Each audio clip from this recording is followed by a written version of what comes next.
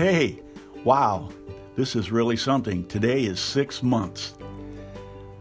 Every week for 6 months I've been broadcasting these little gems. Hard to believe, I know. But stay with me. When we have our 1-year anniversary, I promise you really something special. So, okay, let's get going. I'm going to do that, Rosie, Howard Kowalski shouted from his lazy boy. To hell with the damn insurance company. I'll get you that $1 million yet. You'll see. Today's episode, The Man Who Could Fly. Howard was watching a Discovery Channel documentary about some crazy bastard who jumped off a cliff somewhere in Germany. The crazy bastard was wearing a specially designed suit that could make him fly. Well, sort of. More like a controlled descent, actually. Special webbing was sewn into the arms and legs, which, when he fanned them out, made him a human missile. By shifting his weight, he could control his flight. Well, sort of. Steve Miller's "Fly Like an Eagle" played in the background. The life insurance company refused Howard's $1 million policy. Told him he should have applied for it pre-diagnosis. Pretty logical, right?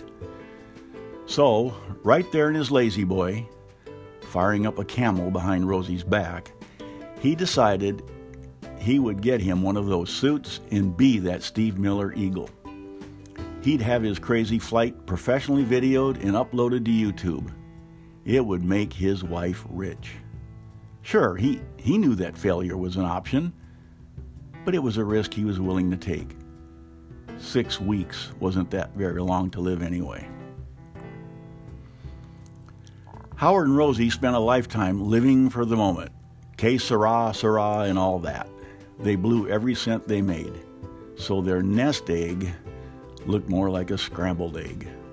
Nothing. Zip. Nada. Oh, how they argued at the kitchen table that night. Rosie wanted to spend their final days together in a quiet solitude. She didn't want some half-baked scheme interrupting their time together. Over Dr. Outlawed camels, Howard begged, "Oh, come on, Rosie Posey, please. Just a few hours with the film crew in exchange for $1 million? Sounds like a no-brainer to me." Well, Rosie caved. Howard won. Howard's flight date was set. He had Googled big-time film producers. One guy's homepage looked pretty impressive. Well, on the internet anyway. Halfway through their first phone call, the wily film producer smelled opportunity and jumped on Howard's crazy scheme like a pit bull on a bunny rabbit. He knew that a video of some idiot jumping off a cliff in a Birdman suit was all but guaranteed to go viral. Oh, how he would make millions. The wily film producer had his so-called production crew in place. 3 cameras were all he needed, all of them positioned just one place.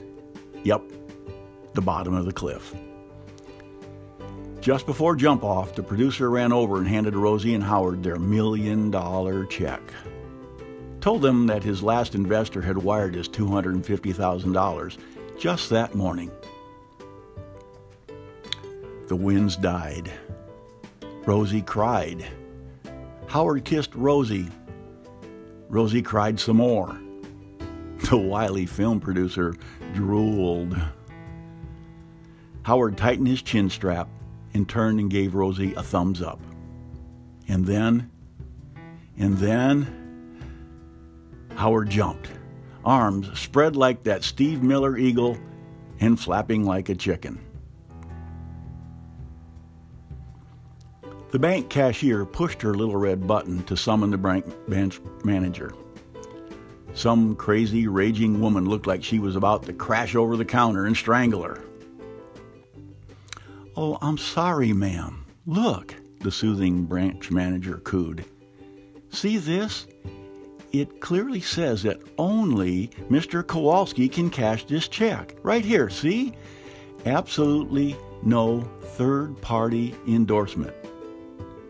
So all you need to do is go home and call this Mr. Shlushkermamusky or something. Just get him to remove that restriction. When she got home, a very distraught Rosie sat down at the kitchen table where her late husband had talked her into this harebrained idea. She fired up a Lucky Strike and grabbed her cell phone. Then she dialed the wily film producer's number.